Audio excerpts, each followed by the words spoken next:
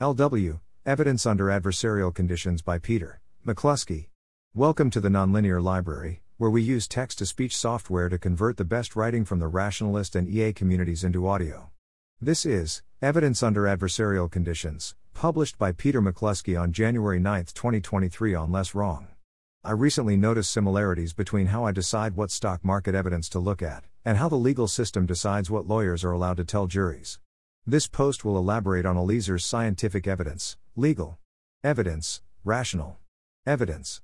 In particular, I'll try to generalize about why there's a large class of information that I actively avoid treating as Bayesian evidence.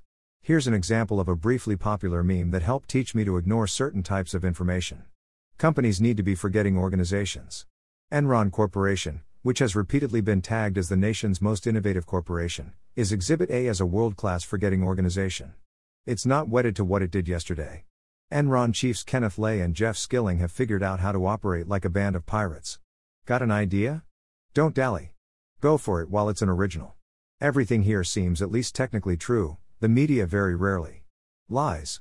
I suspect it was mostly intended to be honest and helpful. But as a reader, I found it discouraged me from focusing on some key questions, such as, who was tagging Enron as innovative? What were the goals of those taggers? What was their track record at helping readers identify good investments? How much of a connection is there between innovation and good investments? What are some examples of Enron's innovation, and how do they resemble the kind of innovations that have caused other companies to succeed? Enron seems to have done a few things which qualify as fraud. But most of the Enron stock price bubble was generated through misdirecting investors' attention, and maybe the attention of Lay and Skilling, away from the risks that Enron was taking. I was in fact tempted to invest in Enron when I listened to that kind of meme. Whenever I felt that temptation, I looked at its financial statements and charts of its stock price, and decided I wouldn't miss much if I waited for better evidence. The standard Bayesian worldview asks me to update on all relevant information. Why do both I as an investor and the legal system exclude large classes of information from that rule? Both contexts involve some zero-sum or negative-sum conflicts. That makes it likely that someone is packaging information in order to mislead. If I, or a jury, only notice a datum because someone thought it would mislead me or the jury, odds are that updating on that information would reduce the accuracy of my, or the jury's, beliefs. We reject that information in order to ensure that its expected value will be zero, because the alternative tends to be that its expected value is negative. In both contexts, rules have been developed to admit evidence only if it's hard to manipulate or if it comes from a source that's unlikely to manipulate it. Accounting rules strongly limit how many ways key information can be presented. They also ensure that someone can in principle be punished if the information misleads. Similar rules ensure that company press releases are fairly safe for investors to read. The company will often be sued if the press release contains questionable claims that subsequently become linked to investor losses. That deters a wide variety of harmful propaganda, and presumably a fair amount of helpful evidence. It still leaves some gray areas for vaguely misleading memes, such as talk of Enron's innovation.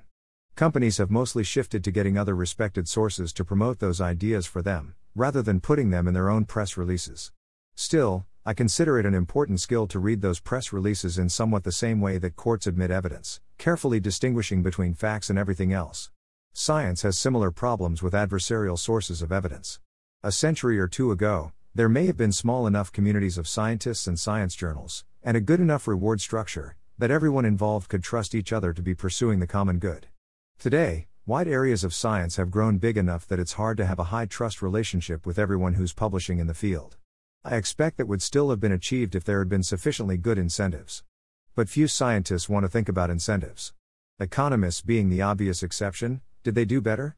The evidence seems unclear. Increased science funding over the past century has contributed to a large increase in competition for tenured positions. Publications have become an overly important part of how people get tenure. That combination means increased incentives for science communications to be adversarial rather than truth-oriented. I expect drug-related science to have the biggest problem with adversarial evidence, since billions of dollars can depend on whether the science convinces the FDA that a drug falls on the right side of a threshold. This model suggests that medical science likely has the most constraining rules of evidence. I'd guess that the least constraining rules would be found in physics, computer science, chemistry, and geology. Those seem to be the fields that are least likely to use rules such as p greater than 0.05 to reject evidence. Scientists, like lawyers and experienced investors, focus on communications that rigorously minimize ambiguity and subtext, in spite of the cost in readability and entertainment value. Science, law, and investing all use different heuristics in deciding what qualifies as evidence, adapted to particular problems they've faced and to what types of information they need to allow. The adversarial perspective illustrates a unifying theme behind those heuristics. Thanks for listening. To help us out with the Nonlinear Library or to learn more, please visit nonlinear.org.